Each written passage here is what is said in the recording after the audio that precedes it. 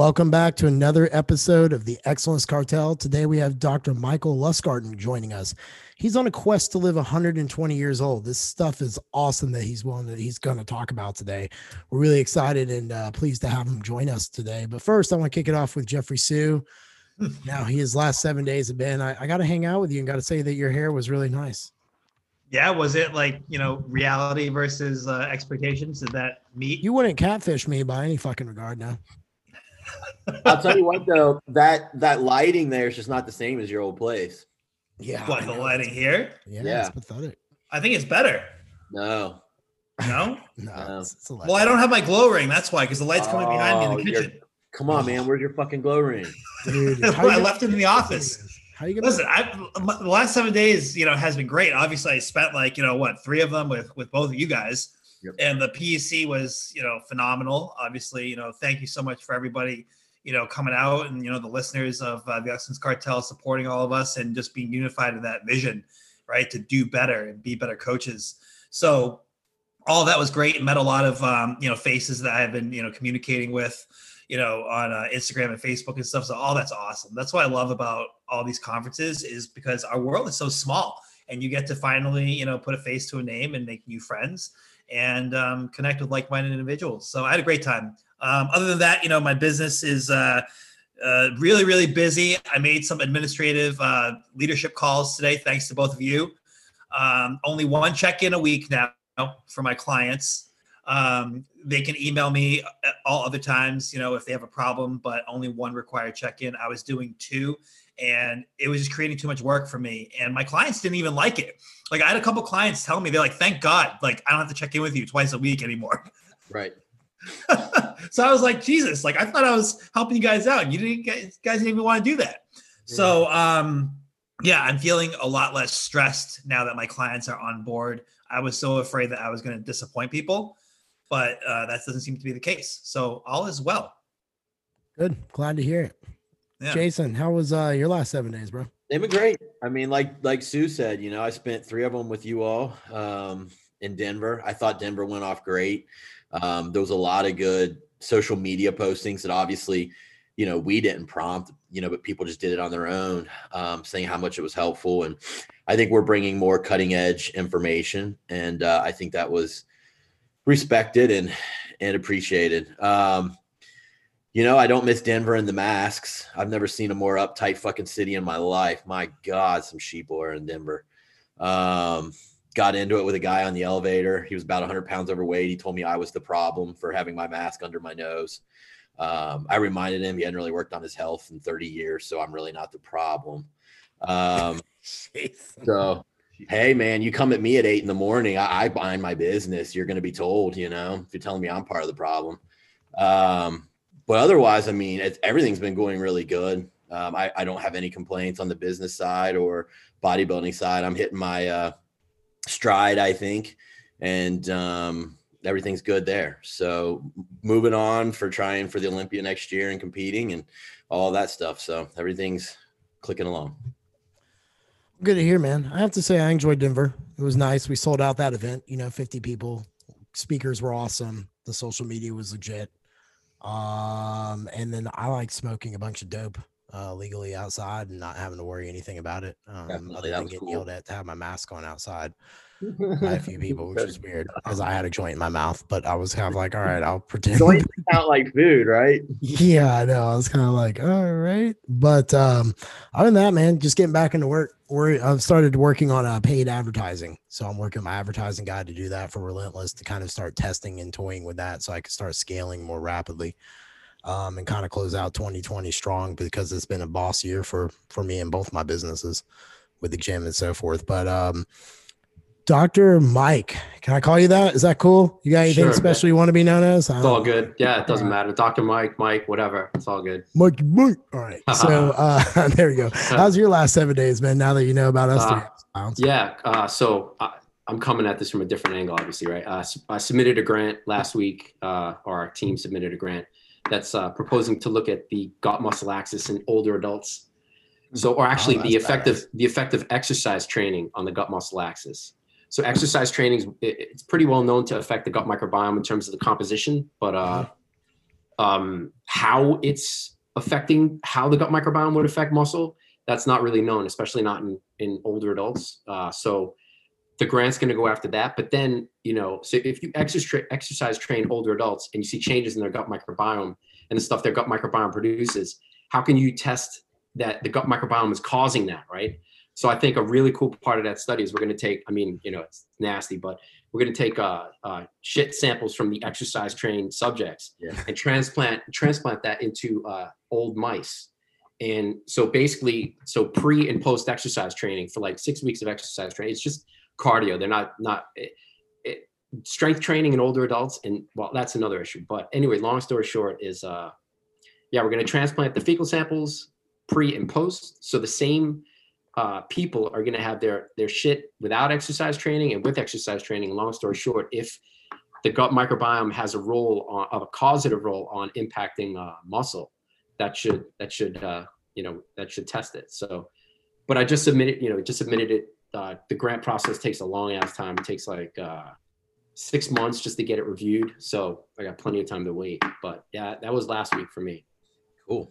Yeah. Dude, we got to bring you back on for that one. I definitely hear all about this study. I got to get it funded, right? That's the thing. I mean, most of the funding in aging is Alzheimer's disease. Like if you look at the grants that they want, it's like 9 out of 10 grants are for Alzheimer's disease. So, fingers crossed, I'm going to keep shooting, for gut muscle, the effect of gut on muscle. So, and what's even more interesting, I think is, so that there are some studies, this is a tangent, right? But so there are some studies of people blocking bacterial enzymes that can improve like cardiovascular related issues, whether it's stroke risk or hypertension or whatever. So bacterial enzymes, we don't have many of them. So if you give a drug that can block a certain bacterial protein and that prevents it from making a metabolite that messes with your health, well, that's pretty cool, I'd say. So I've been in this gut muscle field for, a few years, 5 years or so, and I can see this road, going down the line of, we know that these bacteria and their metabolites mess with muscle in a bad way. So let's block those bacteria, like drug it, and improve muscle related outcomes, in whomever. So nice. That's awesome. Yeah, it's pretty cool. There are other scientists up here. One of them published a paper on, looking at marathon runners, even though it's a different thing from bodybuilding, but they saw that there was a certain bacteria that increased after marathon running that wasn't increased at baseline in those subjects. So they took it out, they isolated it, and then gave it to mice, and the mice ran longer than normal. So I'm not a fan of the one bacteria, but anyway, it's a whole complicated. I know I just said block one bacteria, but it's a complicated thing. So. No, it always is. That sounds cool. Why don't you just start a GoFundMe? I mean, you got fucking competitors in the industry starting it so they can go get an IFBB Pro card. Why don't you go start this so we can find out real legit shit? Yeah. So I try to do that. And I was actually willing to go around. So Tufts, so I'm at the Human Nutrition Research Center on Aging at Tufts. Okay. So Tufts is a big megalith. Like they've got a campus in one city, a campus in another city, and then where I am, which is on aging. So I wanted to do what you're saying. I wanted to do a crowdfund for some aging related studies. Mm-hmm. And so they have like their own separate crowdfund page. Like, so anyone who wants to fund the Tufts study, they have like their official thing. So, and it's like little shit studies. I mean, I don't want to piss on the studies that they have, but when I mean little shit studies is, their crowdfunding stuff is like, people donating $1,000, fund, for a college kid, hey, fund me to go to Europe, like stuff like that. Come on, that's not that. I was trying to do some real stuff. So I talked to the person at Tufts admin. I was like, hey, I want to do this study. I see you have a page, it was actually going to be a third party thing. And we're going to go on Reddit, and Reddit was going to recruit through the longevity, subreddit. And the company that I was going to use is, used crowdfunding for David Sinclair. I'm sure you've heard that name. He's an aging. So I was like, can I have them do the work? We put it on the Tufts crowdfund thing, and then you guys get a cut of the money, they get a cut of the money, and I get a cut for the study. And they completely ixnayed it. They completely squashed it. They were like, we don't want to do it at all. They just wanted to keep their little shit studies. So anyway, yeah, I got in some serious trouble with my advisor. He was like, you're pissing people off. And I was like, I'm just asking questions. I want to get the study done. And he was like, how much you think you're going to raise? I was like, I don't know, 50 to 80 grand, which is a lot of money for doing studies. And he was like, that's not a lot. And I was like, that's easy for you to say. I mean, so, but I'm still hammering away. I've got grant funding right now. So the science game, you just got to keep shooting with grants, even though it's a tough business. So it is. All right. Well, today I want to talk to you about, so I heard you on podcast Wild Health, got to digging in on you on YouTube and so forth. And you're on this quest to live to 120 years old. So at least. I know, yeah. at least. Yeah. I guess in my mind, I'm like, all right, get to 120 and we'll talk. Hopefully I'm still here. But Jeff, there's a caveat in that too. So the longest living man in my family is my dad, who's 78 right now. His dad died at 67. My mom's dad died at 67. I don't have longevity. My grandmother on my mom's side lived to 95, and on my dad's side lived to 86. I may not have, I definitely don't have longevity genes. So I don't know how long my dad's going to live, but all I can do is science the shit out of aging while I'm alive. And if that gets me to 95 or 96, like Jacqueline, that's as much juice as my orange had, So I'd love to get to 120, 125 and break the record. But, what's encoded in my DNA, no matter how good I try, how much I try. So, well, where did this idea come from? Because prior to the podcast, you talked about you had a little bit of interest in bodybuilding and magazines, and it kind of this kind of evolved from there. Yeah, I didn't have a little bit, and I'm still obsessed with being ripped and lean and in elite physical condition. I'm still obsessed with it. So I've always been into fitness. Like I was saying, when I was a teenager, I was reading the bodybuilding magazines, Joe Weider and all those guys. So I had weights in my house. I still have weights in my house. I've got behind me. T-bar and weights along the wall. So I'm doing my little workouts in here, quarantine or not. But yeah, so I was always into fitness, but I never took it really seriously in terms of longevity. I didn't even think about it in terms of longevity. So I graduated from university in 1994. I spent a couple years dicking around, not knowing what I wanted to do with my life. Actually, 5 years. And then I read a book by a scientist named Roy Walford, who actually wrote a book called Beyond the 120-Year Diet. And it was basically outlining the studies on calorie restriction, on how animals live significantly longer when you give them less calories. So then, the light bulb went off. I was like, all right, if I'm going to do something with my life, it's going to figure out how to live as long as humanly possible. So from there, I went back to school. I got a second bachelor's degree in biochemistry, and then went to grad school for basically to study aging, but that was in mice. And then I got out of that after my PhD to study aging in humans. But, the drive to be, ripped and lean, has always been there. I mean, not necessarily from the bodybuilding point of view to, how big can I make my muscles and how much can I bench and squat and deadlift and all that. But the idea to be maximally fit, but also to strive for longevity. I mean, it's a part of my DNA. It'll always be there. I can't stand the idea of being functionally worse than I am or was when I was younger. So I agree with that. I can relate. Yeah. How many years have you been in pursuit of this goal? In terms of actually studying aging, or correct, like starting the aging and kind of get going. Because that was my next question. Is like, where did you start? Like, what was your ground zero? Like, you had a moment, you said, okay, I'm gonna go do this. Where did it go? Yeah, so I'd say 1997, somewhere in that range. When I read the book, and then it took me 3 years to get my second bachelor's degree, and then went to grad school. So yeah, it's been since 97 that I've been.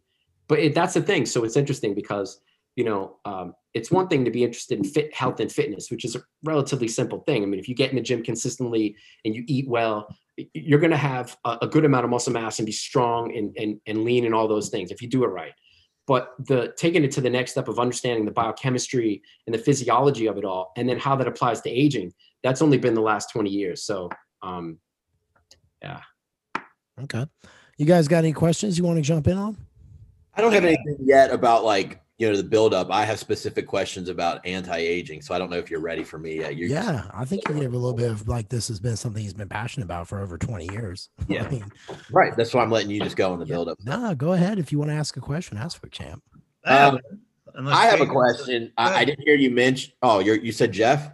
No, Jason, go ahead. I thought Jetsu was talking. So I had a question. I didn't hear it mentioned on your podcast on the Wild. What was the show called? Wild Health. Wild Health. What are your all stances on metformin? I take it. I've read a lot about, slowing down glycation. Glycation makes us age. All those different things.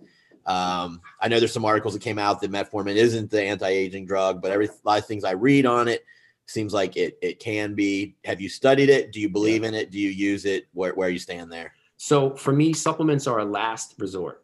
So, but that doesn't mean I'm anti-supplements. So I take, just real quick, I take methyl B6, methylfolate, and B6 stack. My homocysteine kind of gets out of control for whatever reason. That helps to keep it down. And then I take vitamin D in the winter. So I'm not anti-supplements, but so metformin increases lifespan in mice, but the magnitude of the increase isn't like on calorie restriction. So you get a small increase, but I mean, you've also got to consider these are caged mice. So if you're living in a box, never leave your house, eat basically a grain-based diet, you'll live a little bit longer than normal taking metformin for most of your lifespan. So now if you said to me, all right, now you're 100 years old, you've tracked your glucose, for decades, you've tried different strategies and you've been able to keep your blood glucose levels from rising during age, which they do. But now you're 100 and something years old or 80 years old, to pick an age. And no matter what you do, whether it's your diet or physical activity levels or whatever, without going the supplement route. Now, if you say, all right, my glucose is going up, I don't have any resort, nothing's working, I'd say take metformin. But I think most people aren't in that boat. Most people are in, not, just using metformin as an example, I think most people jump straight to the supplements without trying to tweak diet or, workouts, whether it's intensity, duration, frequency. I think most people go to the supplements first. And I wish it wasn't like that, because once the supplements fail and then you're just stacking supplements on top of supplements, then there's such a thing that's called polypharmacy, which in older adults, the more medications that they're taking, they actually don't do better than people who are on less medication. So, that's why for me, it's a last resort. Okay. Something to think about. No, that is. Sue, hit him. All right. Yeah, I got a bunch of questions. So, I found it very interesting when you were talking about all the correlations that you were making and all these regression models and all this science and math and everything, right?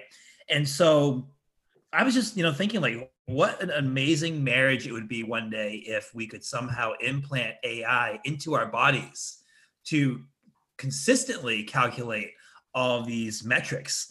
And so I imagine that it would be pretty hard to pinpoint correlations and interactions, though, between various substrates and then various biological indicators in lab work.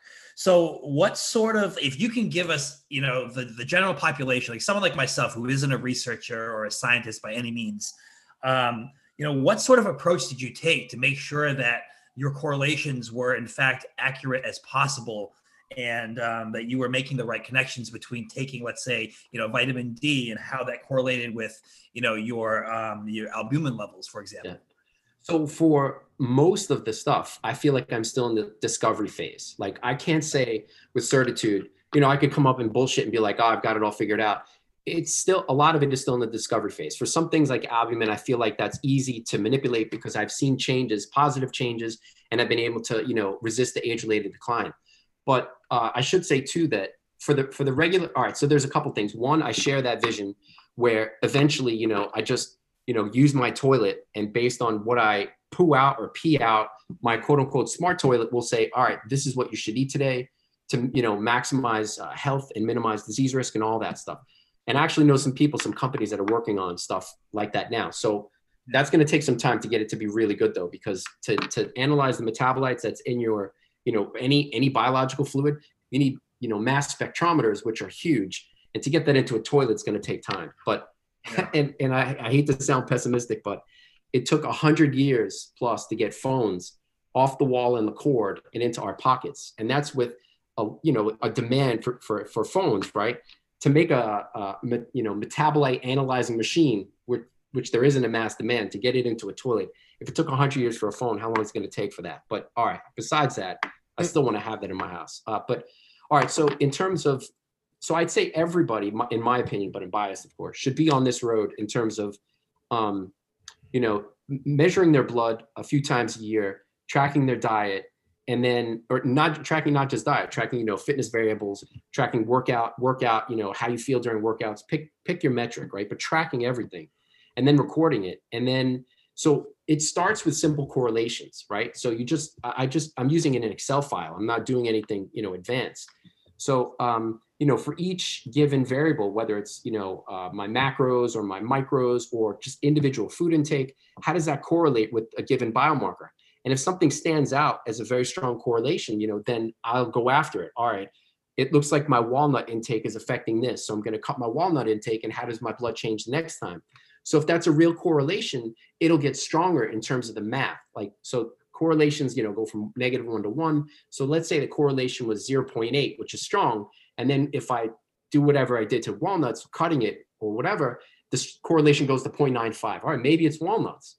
So what if that's true, if I cut walnuts out, then the correlation would weaken, maybe it goes to 0.6. So I kind of use this. So that's a very rudimentary approach, but that's, the best that we can do right now before having enough data where eventually you just use AI and machine learning and it pumps it out for you. And I think, I've talked to some people who have computer science backgrounds, and they're like, you just don't have enough data. And I'm like, I have 2,000 days of diet with 25 blood tests. How are you going to tell me that's not enough? And they're like, yeah, we deal with, thousands more data points than that. So for me, it starts with the correlations, but I've recently graduated into, all right, if I've got five nutrients or 5 foods that are associated with a given biomarker, now can I put them into a bigger model that can predict with greater certainty how the biomarker changes?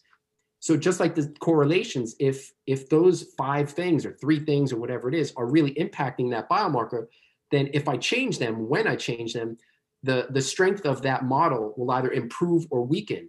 And just that continuous trial and error process, eventually I'm going to get to the point where I've got enough data where I can say, all right, this is the diet that seems to really optimize everything best for me. Mm-hmm. And then, people are going to say, oh, can you validate in a larger cohort? I don't want to. That's what works for me. I want each person to take that rigorous of an approach to do it for themselves, because one of my videos I made, just as an aside on, resting heart rate. And I showed my data over the last 2 years. And, there's a low point in the winter of 2019, it goes up in the summer. And then there's another low point in the winter of 2020, and then it went up in the summer again. So I use that data to compare it against the published data in a study of 90,000 subjects. And actually, it's the opposite for the 90,000 subjects. Their data is highest in this in the summer and lowest in the winter. Whatever my data was, it was backwards. So, the big epidemiological studies are good, but testing at the individual level and rigorously, are important. So, got it. Thank you. You talked about albumin. What is it and why is it important? Yeah, so it's a protein made by the liver. Its levels go down with age. One of those reasons being inflammation. So inflammation goes up with age, and then inflammation it either increases the degradation of it or decreases the synthesis of it, such that there's less albumin over time. So it's important and almost completely underrated. Most people think about things like glucose or lipid panel first, but there are biological age calculators, which basically use these clinical biomarkers that have been studied for 50 to 100 years or more. And albumin is one of those. And on at least 3 different biological age calculators, which go into it saying, all right, we're not going to pick these biomarkers. We're going to use a machine learning approach and see what ends up, picking the best biomarkers to, predict biological age. And in at least 3 of them, and there aren't that many, albumin comes up as a top predictor of biological age. So yeah, it goes down with aging, and not just that, lower levels are associated with an increased risk of death for all causes.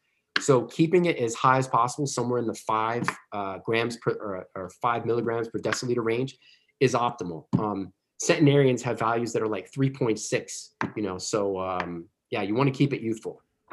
How do you improve that? Yeah.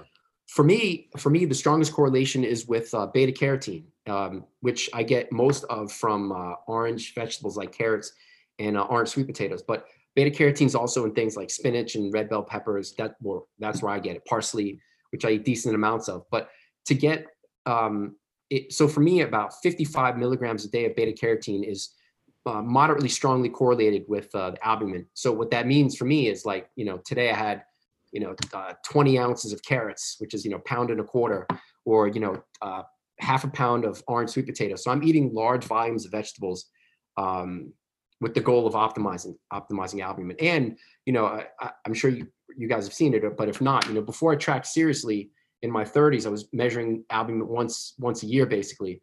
And the average value over like 8 measurements was like around 4.74, something like that. And then since I've tracked more seriously over the last 5 years, like 25 blood tests over the last 5 years versus 7 or 8 over the previous 10, I've actually increased it to 4.9 something. So while during that time for my chronological age, it should be somewhere in, 4.2, 4.3 range and going down. So I've gotten it to go the other way. So whether it's beta carotene or something else, it's a correlation, but I'm confident that it's probably beta carotene. I have a question. Go for it. How do you manage the, I guess if you want to think about clinical symptoms, how you feel and function versus, biological markers like the lab results? How do you balance all the various values to find what is true optimization? So for example, to clarify my point, take testosterone, for example, right? If you want to optimize that for a male, let's say in his 30s, you want that to be anywhere from 600 to 800 nanograms per deciliter. But then you could have a negative effect on your hematocrit or a negative effect on your PSA or estrogen. How do you determine what to maximize at the expense of one other thing, or vice versa? So I stick with basically the standard chemistry panel, and then white blood cells and red blood cells and all the differentials. So that stuff has been studied, like I said, for 50 to 100 years plus, for depending on which biomarker that you're looking at. So those are using those blood tests are reflective of pretty much every organ system in the body. So for me, it isn't, I get your point. If you optimize testosterone but mess up your hematocrit, that's a problem. So for me, I'm not interested in just optimizing one thing. I'm trying to optimize everything simultaneously, all of the biomarkers. And this isn't just, is it in the reference range or not? This is what's optimal in terms of aging and disease risk, which is different from the reference range. For example, something like white blood cells, which you've got a range of 4 to 10 or 11, there's actually data showing 3.5 to 6 is optimal in terms of aging and disease risk. So I'm trying to optimize everything across the board. So if that means, my testosterone would have to be, towards the lower side of the range and everything looked, beautiful, and I felt like shit, well, I'd have to consider there, right? Because feel is important too. You don't want, but I'd argue that, if you optimize all your biomarkers and you'd probably feel pretty good. You wouldn't feel like shit, but that would be the rare case. But optimizing everything simultaneously. But that said, I've done deep dive literature reviews on basically all of those 40 biomarkers that you get when, the standard checkup when you go to the doctor. So it's important to know how these things change, during aging and disease risk. And unfortunately, even most MDs are just, you're high range, but you're okay. They don't care until you get out of range, either low or high. And, that's a problem in my point of view. So thank you. Jay, you got a question for him? Yeah. I feel like I might have missed, I know you had a top 3 markers, and I was listening to that other podcast and I might have missed your other 2. So I'm going to ask you to fill those in. But my question is, if one of them is not cortisol, why not? Everything I read and everything I've ever just seen, stress, in my opinion, is what will drive aging, because that's going to drive glucose up. That's going to mess with sleep. That's going to lower the betaine hydrochloric in your stomach. So now you're not digesting right.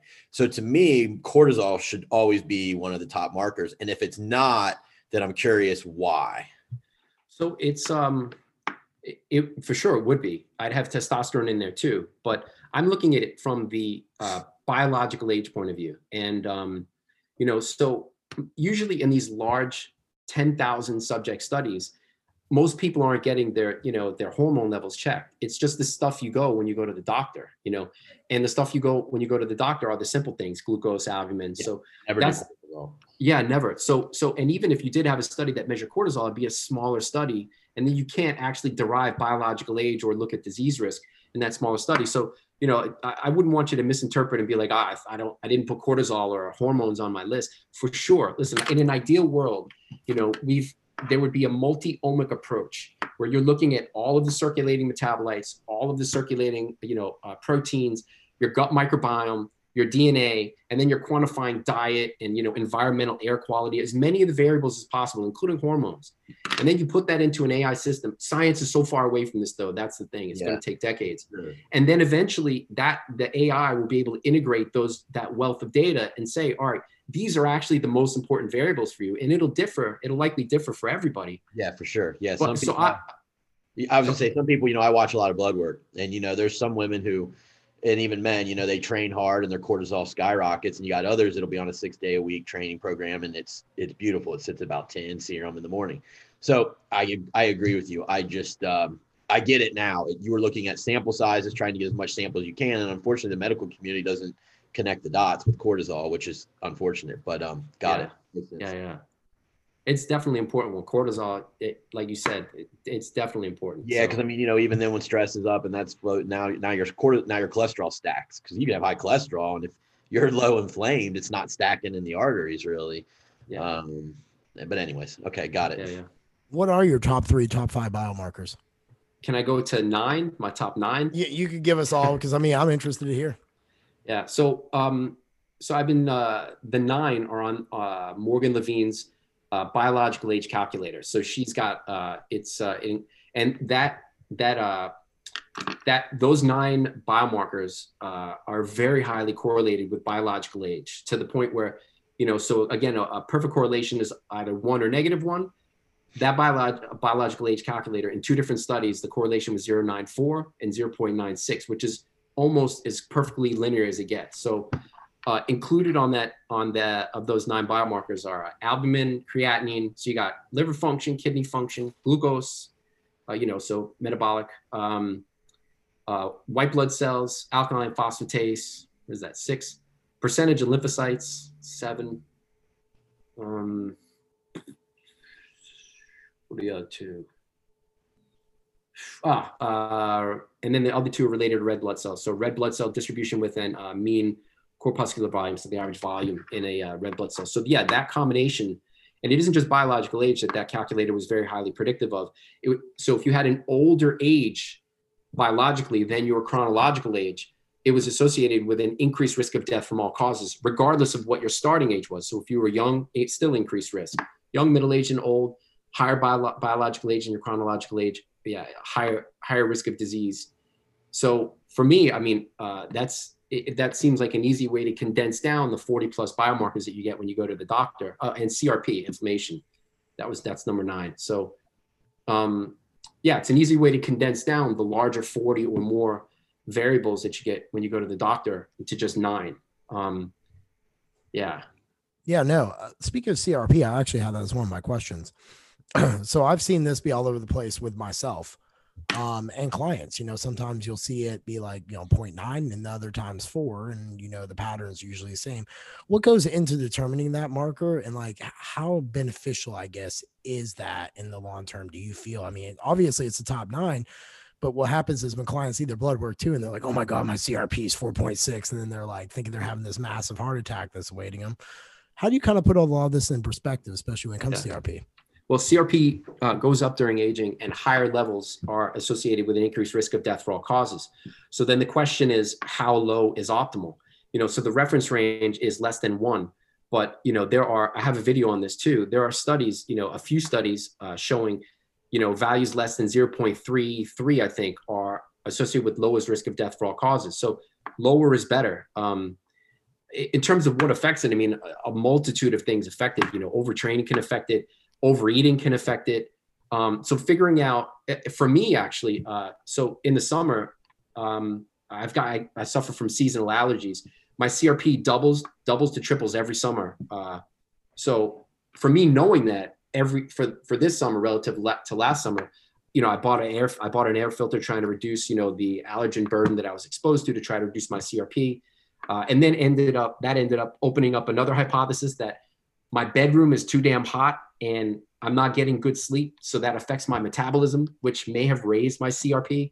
So lots of stuff can affect it. It's just individually figuring out on your own what would affect it for the person who's got the 4-6 or whatever. So metabolism affects your CRP. So like when you're working your calories, like you're working calories up with a person to get them metabolically enhanced before like you do a prep, which is what coaching industries move towards, and helping restore, hormone balance, things like that. You can see CRP going up because of that. Is that what you're saying? If you're overtrained, right?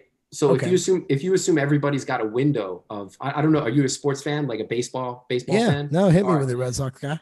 I'm not I have no sports teams anymore. I used to be a diehard Yankee fan, and then I divorced them because I couldn't stand Brian Cashman as the GM.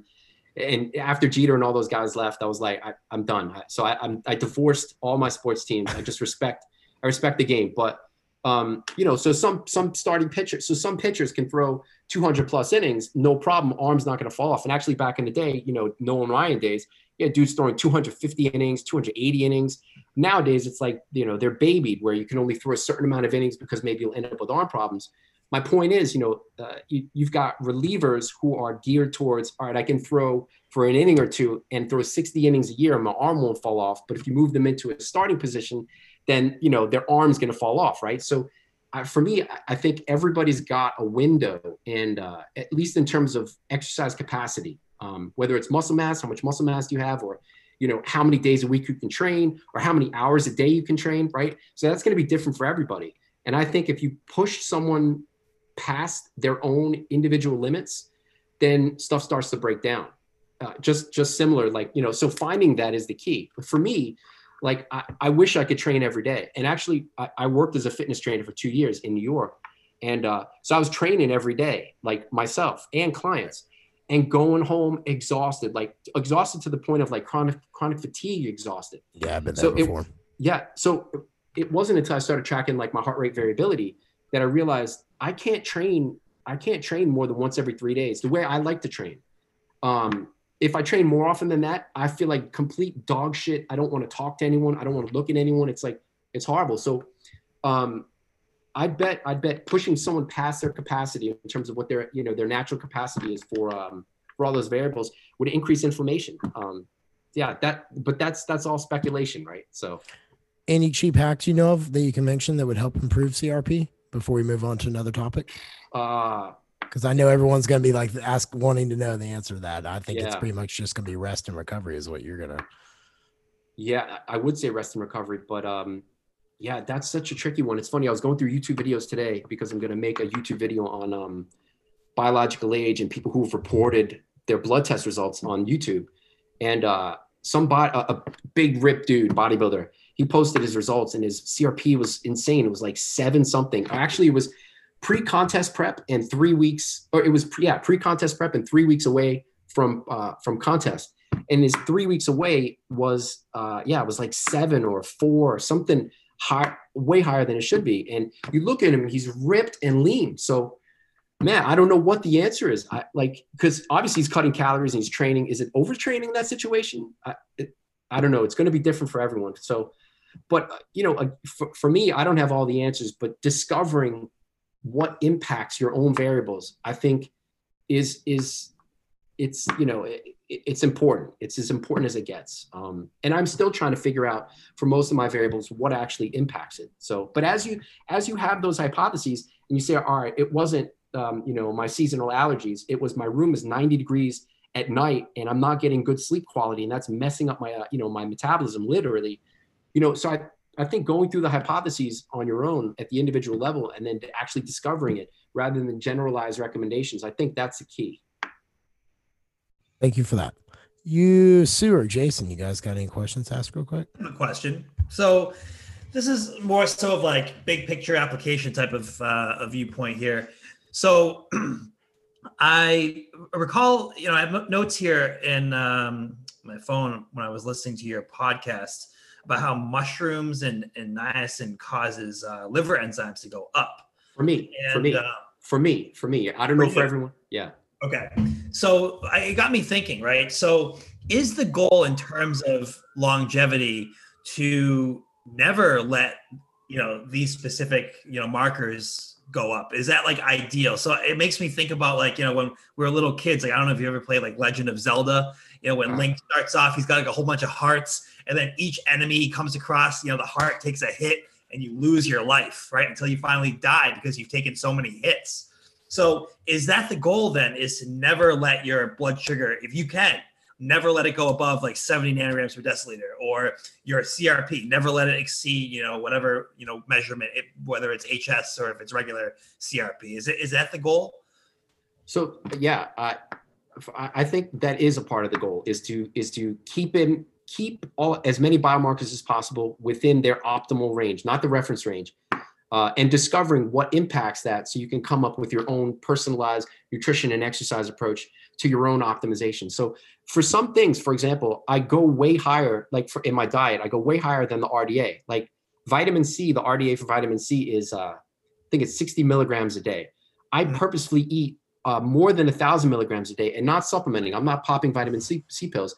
But the reason I do that is because there's evidence that higher levels of vitamin C in the blood, which can only be achieved through higher vitamin C, you know, diet, right? So is again associated with a lower risk of death for all causes. So I try to do as many, you know, deep dive literature reviews on, you know, diet, for example, as possible. Also, vitamin K is another example. Like the RDA or AI adequate intake is like 100 micrograms, and I mean, I'm averaging probably 15 times the RDA, you know, but just because I've got hypotheses that I think, you know, are going to impact insulin sensitivity and disease risk, that, you know, so sometimes science hasn't caught up to what's published, and it may take 20 years for science to catch up and say, all right, there's an abundance of evidence for this, you know, for vitamin K to be higher than we've got it. Now let's officially change it. So I try to be on top of the literature to, you know, see things that should be higher and integrate them myself. So it's not necessarily let's keep everything in the range. It's where can we actually improve upon what's been reported. For example, too, like albumin, like I think in youth, in big studies, like 4.7, you know, or somewhere in that range, 4.8 is what's found in youth, like 20-year-olds. But I've seen 20-year-olds and triathletes that have values in the 5. So I shoot for a little bit higher than, you know, the you know, high end of the reference range. So it isn't necessarily keep everything within the range, but wherever possible, how can we improve upon what's currently known? Okay, thank you. And then it's not perfect. Like I'm part of the reason I put everything out there, I try to document my approach, is because I want people to say, all right, so like when I was a kid, I saw, you know, Jack LaLanne, and Jack LaLanne was like, eat real food and exercise. And all I could think was, can I do it better? Like, what's the next level? What's a higher level than just, you know, eat real food and exercise? So all the things I'm doing, right? And he was a very public figure and documented everything, right? So by documenting, I feel like, you know, someone or whomever or many people are going to look at my approach and be like, yeah, you did this and this, and I would have done this differently. So I feel like that pushes everybody forward and it, you know, improves better, you know, whereas, you know, if I did it in a cave and nobody knew, maybe, you know, society doesn't progress as much. I don't know. Jason, I know you got to get rolling a little bit. I didn't know if you had any questions you'd like to ask. I had another one on supplements. I know you don't take a ton. You listed. Have you ever looked into berberine? It's been compared and touted similar results to metformin, but without risk of like the ketoacidosis. And, you know, I can't really find many drawbacks. It also is anti-inflammatory. It also helps regulate gut microbiome and can be an antimicrobial as well as needed. Any thoughts of you ever putting that in? Yeah, so I'd agree. Berberine is in the same boat for me as metformin, and its longevity effects are similar. I think the same magnitude of the lifespan extending effect for berberine. But for me too, like if I was taking berberine, I'd want to look at all the. So I think too, most people, I think when they supplement, they don't actually look at is it actually working, you know? And then, you know, besides the subjective feel, like, can you show me biomarkers? All right, this was me before berberine or metformin, and now this is me after, besides just glucose. So if someone said to me, all right, before metformin, biological age 32, after metformin, biological age 29, not just one measurement. All right, look at my next measurement, 29, 29, 29. So, okay, there's definitely improvement there. So, you know, I'm not so rigorous as to say, don't take it, but if just make sure that if you do take it, measure some things to actually show that it's working. And, you know, like just also too, like NR and NMN, the NAD precursors. I feel like almost everybody I see talking about that, because those are involved in aging, they're just taking it on faith without looking at any, is it even working, So, and that's important so that you're not, just peeing your money down the toilet. But I agree, there's a lot of favorable data on berberine for sure. Got anything else you want to ask before you go, Gramps?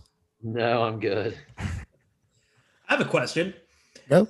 About so we had a guest on our podcast a while ago, and we have but in the bodybuilding community we speak very highly of curcumin from the turmeric extract, right? And this person actually didn't see the value in curcumin. And I'm curious, do you believe curcumin is useful in lowering inflammation in CRP, or do you disagree? So I eat turmeric. For me, I try to get everything from whole foods. So curcumin obviously is in turmeric, or turmeric, however you say it. So I actually put it in my tea every morning, like a half a gram or a gram. Now, is that actually doing anything? I mean, I haven't done the experiment on me. Take it out. How does my stuff change? But there's so much, because I'm getting it as a food and not as just the individual nutrient, I feel like I don't necessarily need to do that. But yeah, I think curcumin and turmeric are important. That's why, I include it for myself. But yeah, I just try to, it's going to sound like I'm anti-supplement. For me, it's, I'm all for it if people, like I said, if people can show that it's actually doing stuff in them. But can you get there without using the supplements? Are there other things that you can change in your diet? Cleaning it up, eating less of this, eating more of that, finding that food prescription first. Because when you think about food as like thousands of chemicals, I bet that the food is going to have more of an impact than, the singular, whether it's curcumin or whether it's berberine, the individual nutrients versus the thousands of chemicals you get from food. So. Mm-hmm. I'm going to ask you real quick about homocysteine levels. That's kind of been something newer, I guess, in the last few years. Has kind of popped up on everyone's must-have blood works and things like that. What's your value on that? In terms of homocysteine as a biomarker, an important one? Yeah, in terms of anti-aging, in terms of just how much people should pay attention to it. Should you get it pulled? Things like that. Yeah, so I measure it a few times a year.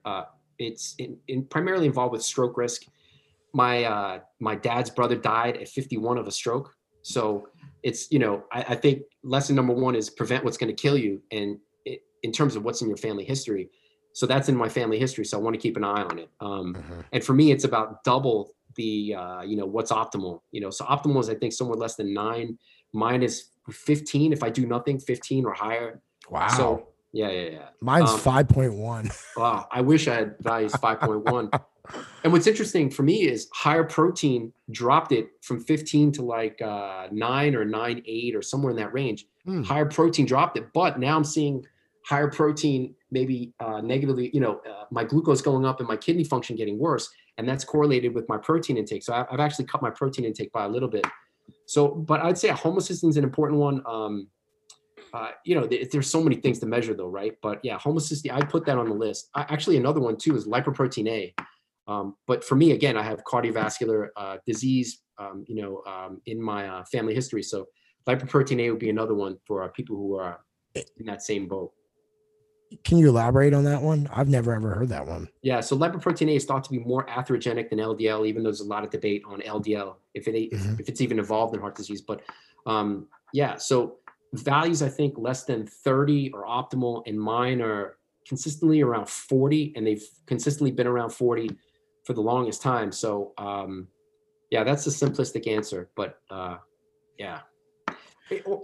or if it's not lipoprotein A, getting like the small, identifying, the lipoprotein panel where you're, the small dense LDLs and, what's the density of the HDLs, that's important too. But I haven't gone to that level yet. I've stuck with just the lipoprotein A.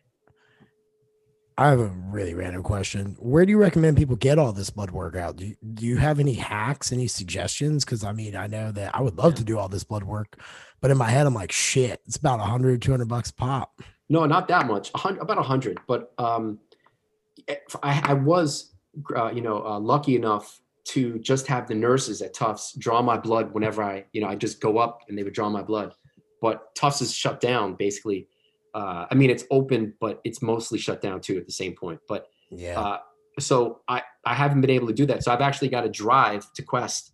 So I order my blood labs online from a company called Life Extension, and I'm not sponsored. They're not paying me to say that. So we recommend them. So don't worry. You can go ahead and say what you want to say. Cool, we recommend them out. So are they sponsoring you? Because at least nope, they do not sponsor us. We just recommend them out because it's less bullshit for our clients to endure.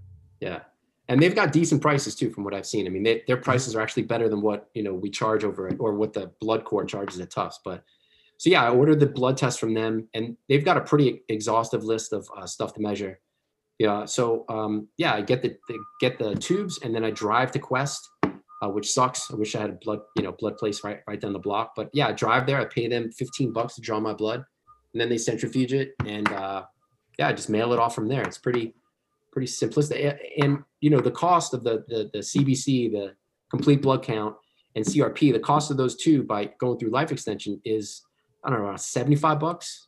So between that and paying the $15 for the blood draw fee, and then I rent the car. I don't have a car here in Boston, so it is like $120 for that. But I don't know. I'd rather invest. I know it. I'd rather invest in my health than have to pay 10 times. 10x. Yeah, no, I understand. Yeah. Do you guys have any further questions? I have one final one before I have to get off. Yeah, no, absolutely, dude. Have you ever done an echocardiogram on yourself just to watch? Not yet, but that for sure is on my list. That and a coronary calcium score, because biomarkers are one thing, but actually seeing that your arteries are clean and free. Calcium score too. Have you done that? No, and I'm worried that my doctor won't play ball and not even really know about it. Sometimes they say that they aren't even educated on it, so I'm not sure when I go ask. But at my next appointment, I'd like to, because I heard for insurance you can get it done for like $100. Yeah. Okay. All right. I'm done. I still stand by what I said this past week, and I don't want to know. Be like, shit, Jeff, you're full of concrete. Good luck. But once then you can try to intervene before.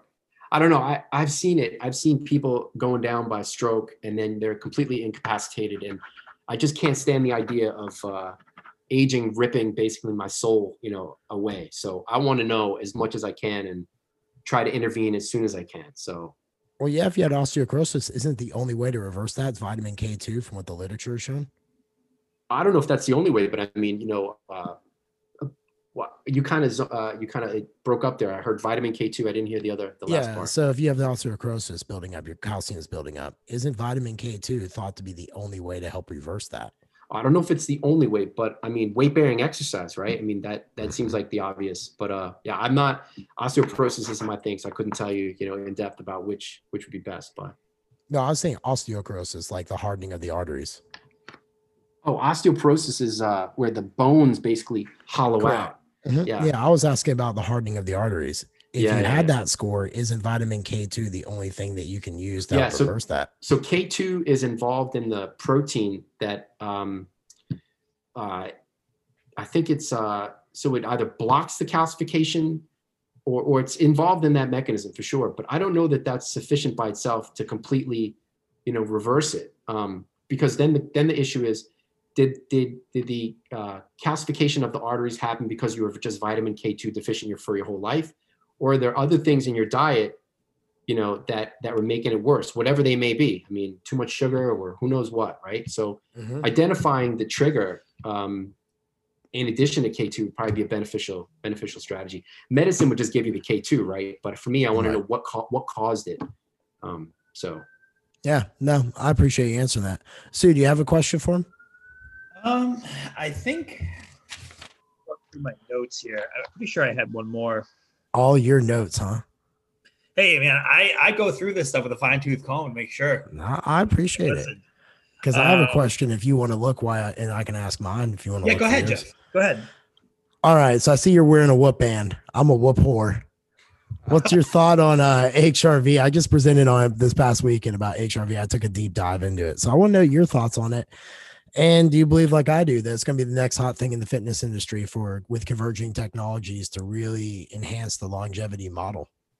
So I assumed that it was already one of the hot things. I don't know, but maybe the field needs to catch up even more. I mean, I guess the average person just wants to track their steps and heart rate, right? But, correct. Most people do. so I wasn't even into heart rate variability at all. I wasn't even considering it until about 10 years ago. A guy I know was talking about, and he's like a running coach. He was like, heart rate variability. So yeah, as I started to educate myself too, I mean, it's definitely important. So in terms of its changes during aging, and well, actually, before I go there, what I should say is, so endurance athletes, there's a study of Olympic finish endurance athletes, and actually exercise is known to increase average lifespan. But like going back to the original point of where the bodybuilders at 115 years old, same thing for marathon runners. You know, there may be the oddball, you know, that gets to 100 and actually is a marathon runner, but that's generally not the case too. But exercise is well known to extend average lifespan, but not maximal. So there's clearly something about exercise, whether it's, you know, strength training or, you know, like in the case of Jack LaLanne, because I mean, he wasn't necessarily, you know, a marathon runner, even though he did swimming workouts for 2 hours, dude was still lifting weights. But so there's something clearly good about exercise in terms of not just function and average lifespan, but there's, you know, also something bad about it that limits you from getting to the maximal.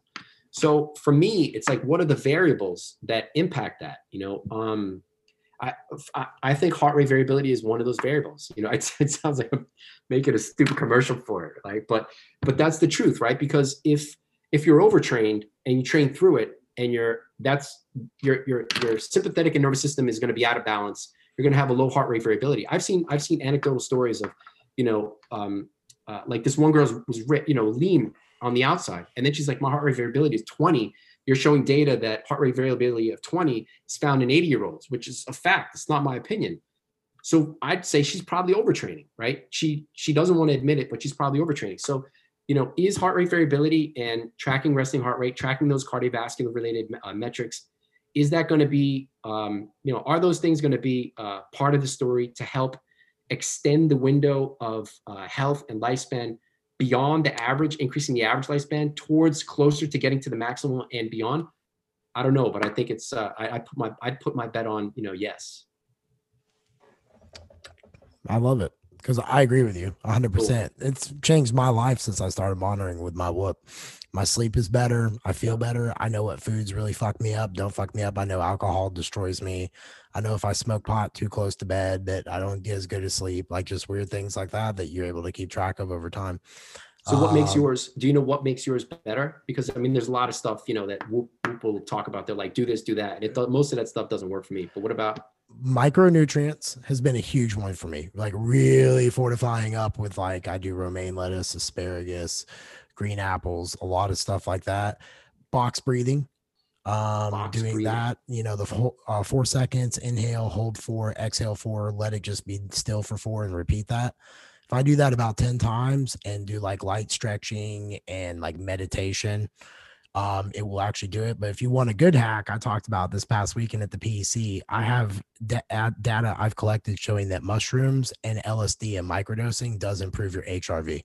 Oh God, how much? Like what? You're looking at 200 to 400 milligrams of mushrooms, and then you're looking at 10 to 15 micrograms of LSD. Very small microdosing amounts enhance your HRV the next day. And we're talking like my HRV right now. I'm in a building block, so my HRV is about 38, where I'm normally like 46, 50, and I'm a 40-year-old male, so I'm above, so that's good. You're talking, it'll shoot up to 70, 80 after I microdose. Wow.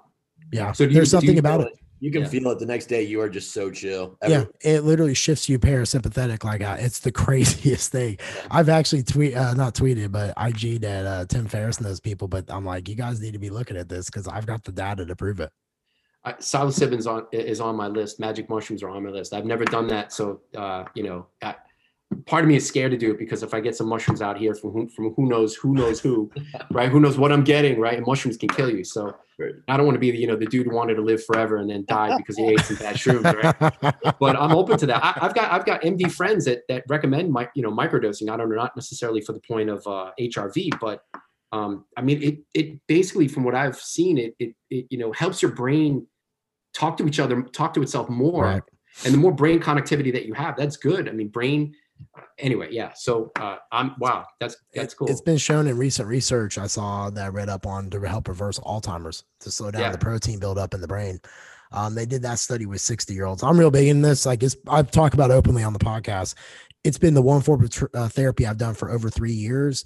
that has been able to help my mental health, depressional bouts that I suffer. But I noticed when I got my whoop, like last September, like I could tell you when my testosterone doses go too high. I could tell you when my growth hormone doses go too high. I could tell you about what 19 norandros does to my body. I could tell you all this crazy shit because I've been watching it for every year.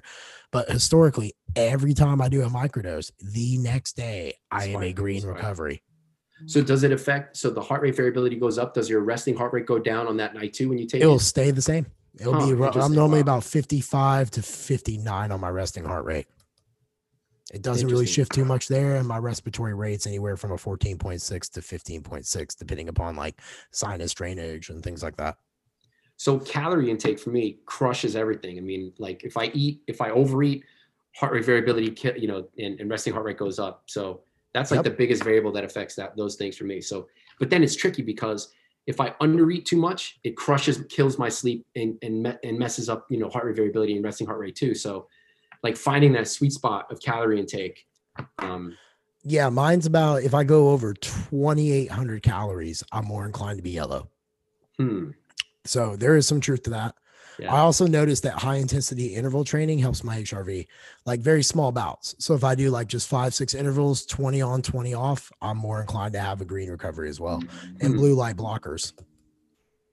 Oh, really? That works for you? Yeah, blue light blockers work great for me, man. About an hour and a half before bed, it helps chill me out. I'm in fall asleep by 7:30 at night. I'm up at 3:30 in the morning.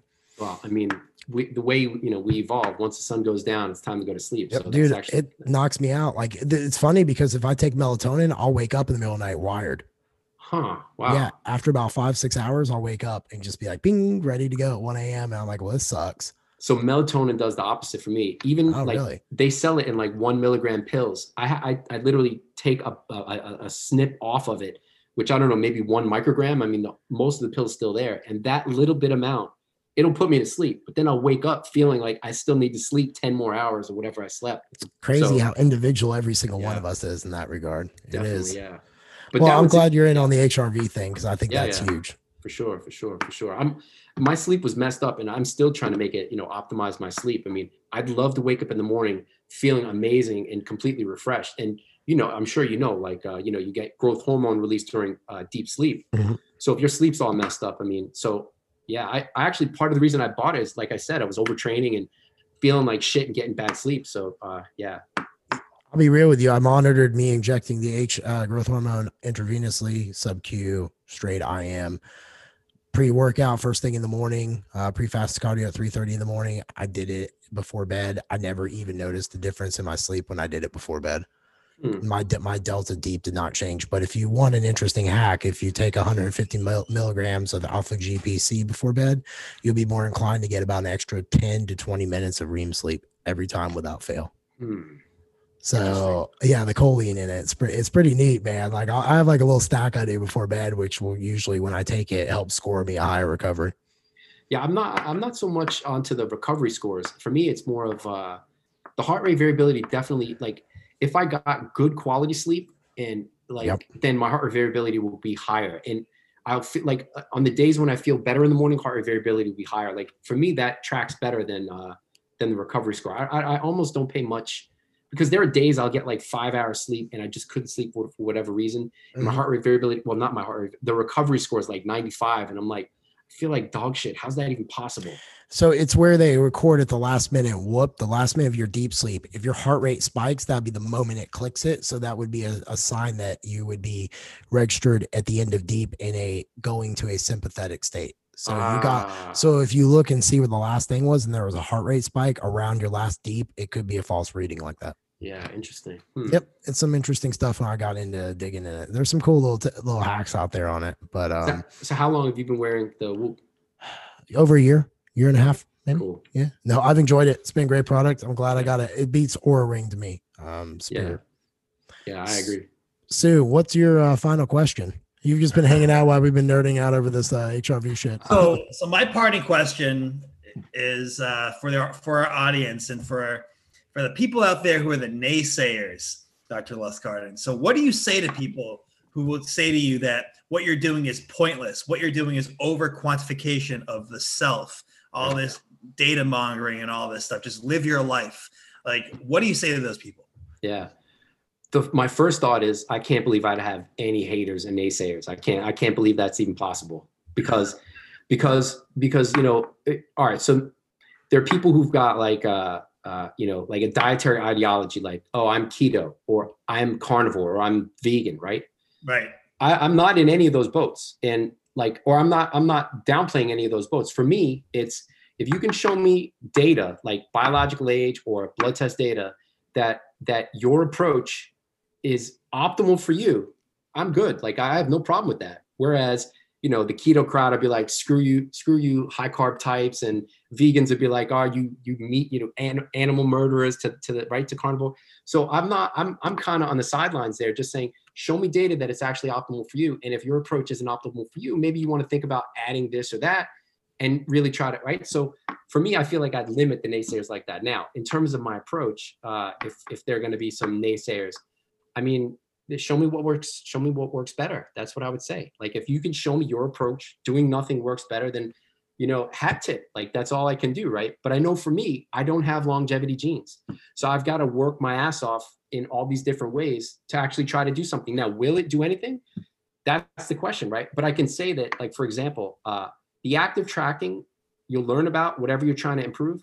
And if you're good enough, you'll improve it. Now, the question is, will those improvements actually positively impact your health? Or are you in that small range where you've increased it a little bit, but you really aren't doing anything in the big picture? But what's the alternative? Letting your stuff just, rot with age? I don't want that to happen either. So, I'm still working on optimizing my biological age. That's a work in progress. My resting heart rate, I've improved that over the past 2 years. We're in Whoop.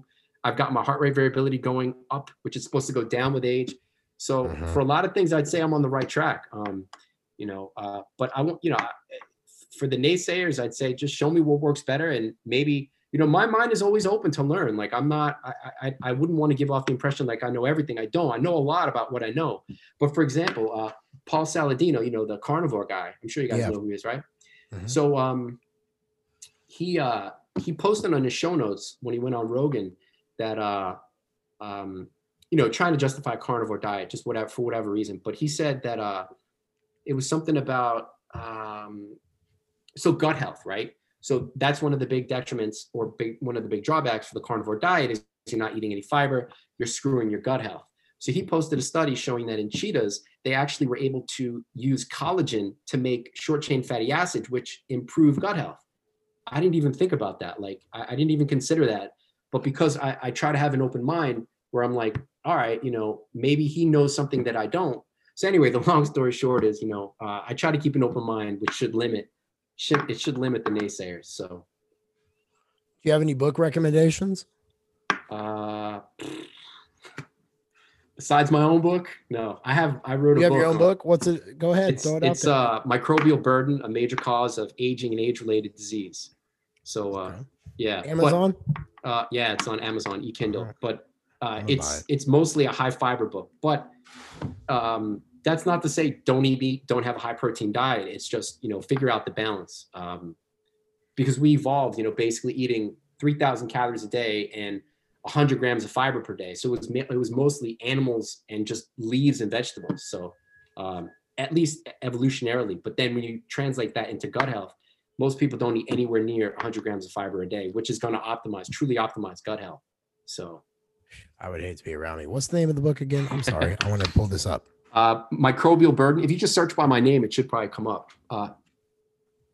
Cool. I got it. Yeah. I like to read. That's like my big thing. So yeah, but I usually don't. I'm not a book guy. I mean, I'm buried in scientific papers. I'm reading papers all the time. Which even though I wrote my own book, and it's still somewhat current knowledge or current, in terms of what I published. Once most stuff gets into a book, or most publications get into a book, it's old news, right? The field moves fast. So yeah, it does move fast. Yeah. Well, I appreciate you joining us. I know Jeffrey Sue and Jason does. Where can people go to learn from you? How do they get a hold of you, follow you? This is your chance to give them your plug, man. Yeah. YouTube, Facebook, Twitter. I'm all over the place. I've got my own website, just type my name in and you can find me somewhere. Badass, man. Well, thank you so much for taking the time to join us today. Cool. All right. Thanks, guys. Take care. Guys. Appreciate it. Bye. Have a good night. You too. All right. Bye-bye.